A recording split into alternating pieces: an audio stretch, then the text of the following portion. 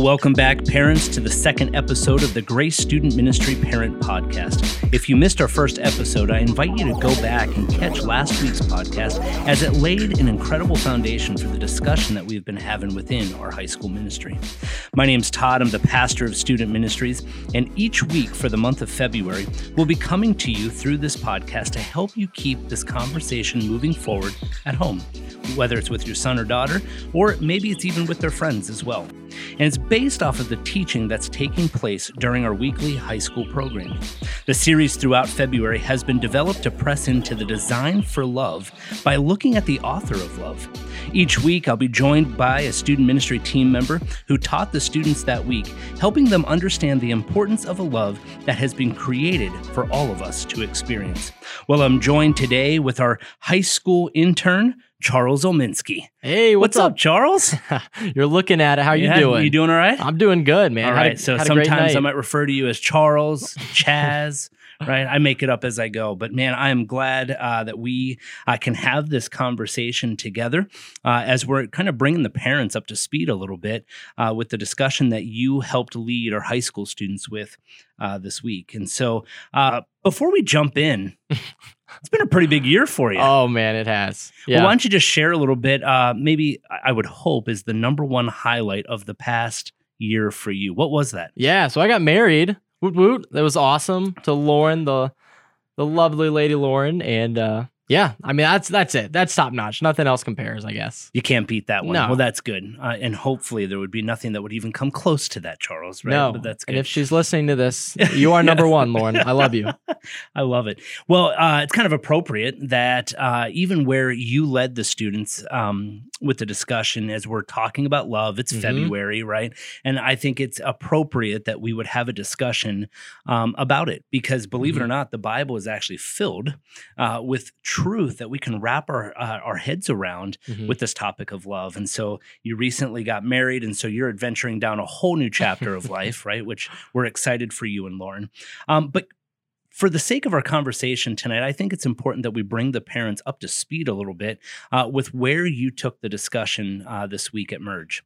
Would you mind just sharing kind of, just a couple minutes of where you went? Yeah, no, absolutely. So with the conversation of love in mind, this is our second conversation that we're having about the author of love, that being Jesus. But the big idea and the passage that I really want them to take away was Matthew 22 with the conversation of Jesus and the greatest commandment. And here's what it says. It says, love the Lord your God with all your heart, with all your soul, with all your mind. And I actually took that conversation a couple different places. The first place that I did is I challenged the students and I said, in order to love God with all your heart, with all your soul, with all your mind, you have to fall in love with him.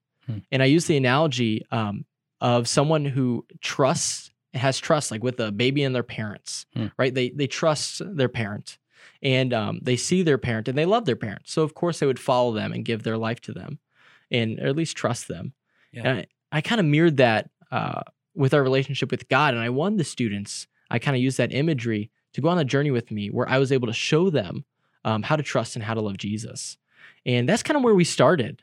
That's the direction we headed, that the first step in following Jesus was falling in love with him. After that, I took it a little bit further and I challenged the students. And for the students who said they love Jesus, they want to chase after him, that to love God is love him with everything you have, that he is the first priority over anything else. I challenge the students to look at the things that they're a part of, whether it's sports, their friendships, relationships, the way that they interact on social media, and just everything that they're a part of, and just challenge them and ask them like, where's the priority at? All these good things, they're all good, but just making sure that Jesus is at the top. And then lastly, had a conversation with the students that Jesus loves them despite what they've done, despite what they're currently doing, and despite what if they stop following him in the end. That just talked about God's love and just the power in hopes that it would compel them, that they would see God's goodness, and then out of that be compelled to just give everything that they have to him. I tell you, with what you just said there, that idea that God loves us no matter what. No matter what we've done, no matter where we've been, no matter what we've experienced, like that truth right there, it's a pretty big deal. Yeah. And that's something that I think you and I, the rest of our team, like we work hard for our high school students to understand that truth. Yeah. And let's be honest, for the parents and guardians listening to that truth is for them too, to know that we are loved no matter what. And so as we're pressing into this idea, I love that you took us to Matthew chapter 22, this greatest commandment. Man, love the Lord your God with everything you have. Heart, soul, mind, and strength. Give it your all to love him. And the overflow of that, right? It goes on to say, well, love others. Yeah. And I always get this incredible picture of the cross, right? And if you can kind of get that in your head, the cross, you have the vertical beam that goes into the ground. That reminds me of the love that we're to have with God. But it has to be like solid in the ground. There has to be a strong foundation. That vertical beam needs to be solid in order for us to be able to support the horizontal beam. Yeah. Wow. And so our love for God is like that vertical beam. And when we love him with everything we have, we're able to love other people well.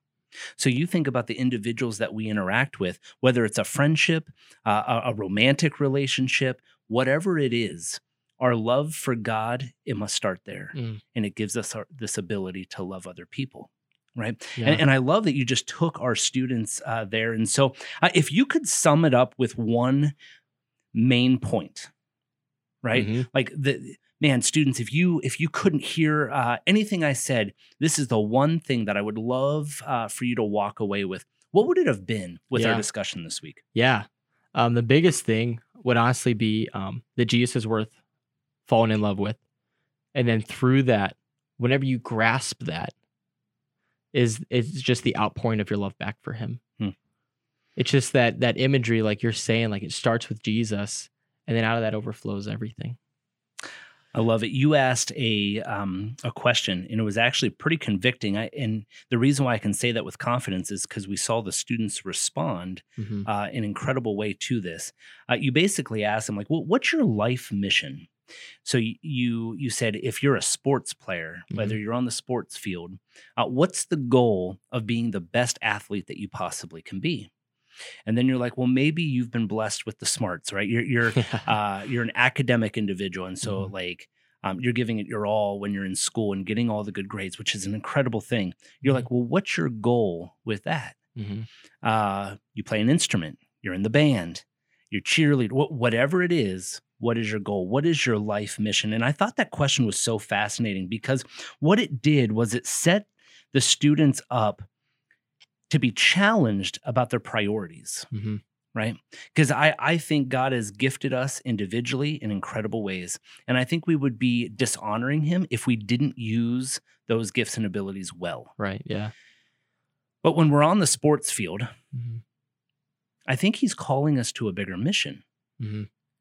And yes, it's to use our skills and abilities well, but I think it's also to represent him. Right. And the love that he has for us, we can demonstrate that on the soccer field, on the basketball court. We can do that within the band. We can do that with our academics, right? And I loved how you led the students this week because you're like, listen, guys, man, all of you have been incredibly blessed with all of these gifts and abilities. Is Jesus the top priority? And so going off of the illustration last week that Zoe created for us, we kind of referred back to it. Yeah. And Jesus kind of fills our hearts. We want him to be the number one priority in our lives. And when we don't, it creates a void. And so you challenge the students to really think about, okay, is Jesus that top priority? And what is your life mission? What is the goal to utilizing who God has created you to be in order to keep him that top priority? And so can you just take a second to explain what you did with the card under the seat and the pen? Like, could you just share with the parents what that moment looked like? Yeah, no, absolutely. So before we, for the teaching, we put a card underneath every student's chair. And what we did is about at the end of my end of the talk, end of the sermon, I challenged them and I asked them what gifting or talent or sport, relationship, what school, whatever it is, I asked them which one of those that like giftings that God has given them. You know, for some it was basketball, for some it was cheerleading. And what do you want to dedicate that to? Like, are you dedicating it to being the best player on the field, like you're saying? And that's awesome. Like, these are all giftings that God has given us. But I challenge them to think a little bit further, that they would actually dedicate what they're doing in their giftings to the Lord, that they would dedicate that to Jesus. And out of that, right, like all their teammates, would encounter like Jesus, because they would see it in the students' lives. Yep. That they would just be able to be a light to where they're at and just be the hands and feet of Jesus. What a powerful moment it was when you said, you know what? I encourage you to stand up where you are, and whatever it is that you want to dedicate over to the Lord, write it down on that card and then bring it up and just lay it on the stage. Yeah. And almost the entire room was really moved to make that step. Yeah. And I'm really grateful that you actually picked up a couple of those cards and you started to rattle off, like seeing what these students were wanting to dedicate to the Lord. Lord, would you use my ability to play soccer? Would you use my ability to be even my relationship, right, with a boyfriend or girlfriend? Yeah, right. There was even a couple of those that you read. And I'm like, man, that is great stuff. But you didn't stop there. Right. The night even got better because you're like, there are even some of you in the room where this conversation isn't necessarily making sense because there's a lack of understanding of who even Jesus is in your life, or you've never had that moment where you've surrendered your life over to the Lord. And you just felt, I think, convicted to like take a moment and say, if you're here tonight and you want that relationship with Jesus Christ, allow that night, or allow tonight to be that. Right. And so, man, would you just share, like, what did that look like for you from your perspective? Yeah. Share that. Yeah. No, the fascinating thing is so many of our students, and there's so many narratives about who Jesus is, right? And people are trying to navigate, what does it mean to follow Jesus? Who is Jesus? Is Jesus relevant to me? All of these conversations. And my prayer for the night was that Jesus would just be made clear and accessible for people. Praying that the Holy Spirit, would work in the lives of the students who are there. And that whether if they're following Jesus, like maybe they need to dedicate something that say, hey, in my football team, I'm gonna make sure that being the hands and feet of Jesus to my teammates is number one. Yep. But I also knew, and we all know this, that Merge is an outreach event.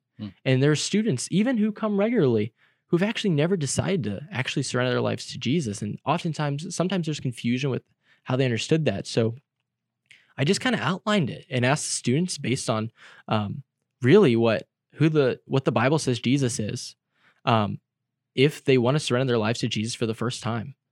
And we just created a space and just asked the Lord to work. We had a couple students actually raise their hand and say, I'm stepping out and I want to give my life to Jesus. Yeah, praise God. Yeah. It was a powerful moment. And so I appreciate you leading our high school students in that conversation. So the purpose of why we're having this podcast is to obviously get this before our parents, grandparents, guardians, so that this conversation just doesn't stop where it did this week, where it can continue on. Yeah. And so, Charles, based off of some of the teachings that you laid out to the students, do you have some tools or some practical tips that you can pass along to our listeners that they can help keep this conversation going with their son or daughter? Yeah, no, absolutely. I think this conversation is something that prompted further conversations, if that makes sense. At least the students were challenged to think about their priorities. So if you're a parent or you're a guardian, I would encourage you to first find a moment. Car rides are a great example. If you're driving with your student, if your student doesn't drive, that's a great opportunity to have conversations with them, or even around the dinner table. Or if you get up and have breakfast with them, whatever regular routine you find your student in, just to pause and take a moment and ask them. Get to know them. Most of you, if you're a parent or a guardian, you know what your child's into. So some of the students are gifted, like I mentioned, in sports, right? I know a lot of basketball players are here at Merge, and even academics, a lot of smart kids, a lot very, very gifted kids, and talents from musicians, in band, choir, I mean, you name it. You know what your child loves to do. But just asking them, like, just challenging them a little bit. What is the priority? Like, what does it look like to make Jesus the mission of academics, of your football team or your basketball team, of any other talents or band that you're in? Because having this conversation with your student would my prayer is that it would just challenge them and even give you practical tips, even by looking at your own life, right? Like, what is your mission? Maybe your own job, maybe just being vulnerable with your student that, it's easy. Let's be honest. It's easy to get caught up in the things that we love to do and that we're gifted at. And like I said, I don't think it's bad that we're gifted at these things. It's a blessing. I believe that God has us there for a reason. But just being open and having an honest conversation with, wow, maybe I really need to think, maybe as a parent, like the way that I'm pursuing my job. Like there's coworkers maybe who've never experienced Jesus before. But then pressing that into your student out of your own vulnerability, asking them, hey, how are you using your role on the basketball team to share Jesus with other people? Are you known as someone who looks different, acts different? Honestly, it just takes one step, and people notice whenever people are different, and following Jesus makes your life look different. So just having that conversation, find that conversation spot. I ask that you would search yourself first. Maybe there's a way you can connect with your student in a vulnerable way by looking at your life and the way that you prioritize things. And then just ask them what it looks like, no matter what they're a part of. Well, Charles, that's excellent stuff. And I want to thank you because you actually took time to really open up and you demonstrated that vulnerability to our students. And I think that God used that in incredible ways this week. And so parents, if you're listening to this, I know I'm sitting here convicted. I'm sitting here challenged about how I can even evaluate in my own life about keeping Jesus the top priority and who he has created me to be and who he has designed me to be. What's the goal in it? And it's really to bring honor and glory to him in all that I do. And so parents, we value you. We care about you. We want to come alongside of you and continue to help you as us and you together partner to help make Jesus make sense to the students. If you have questions or would like to sit down and talk further about ways to partner together, I want to encourage you to email me at tschumaker@graceohio.org or follow us at Grace Student Ministries Bath Campus on Facebook or even GSM_Bath on Instagram. Thank you for allowing us to lead your student, and thank you for allowing us to partner with you. So until next time, we pray that God provides you this incredible chance to have a rich conversation with your students. We'll talk to you next week. See you.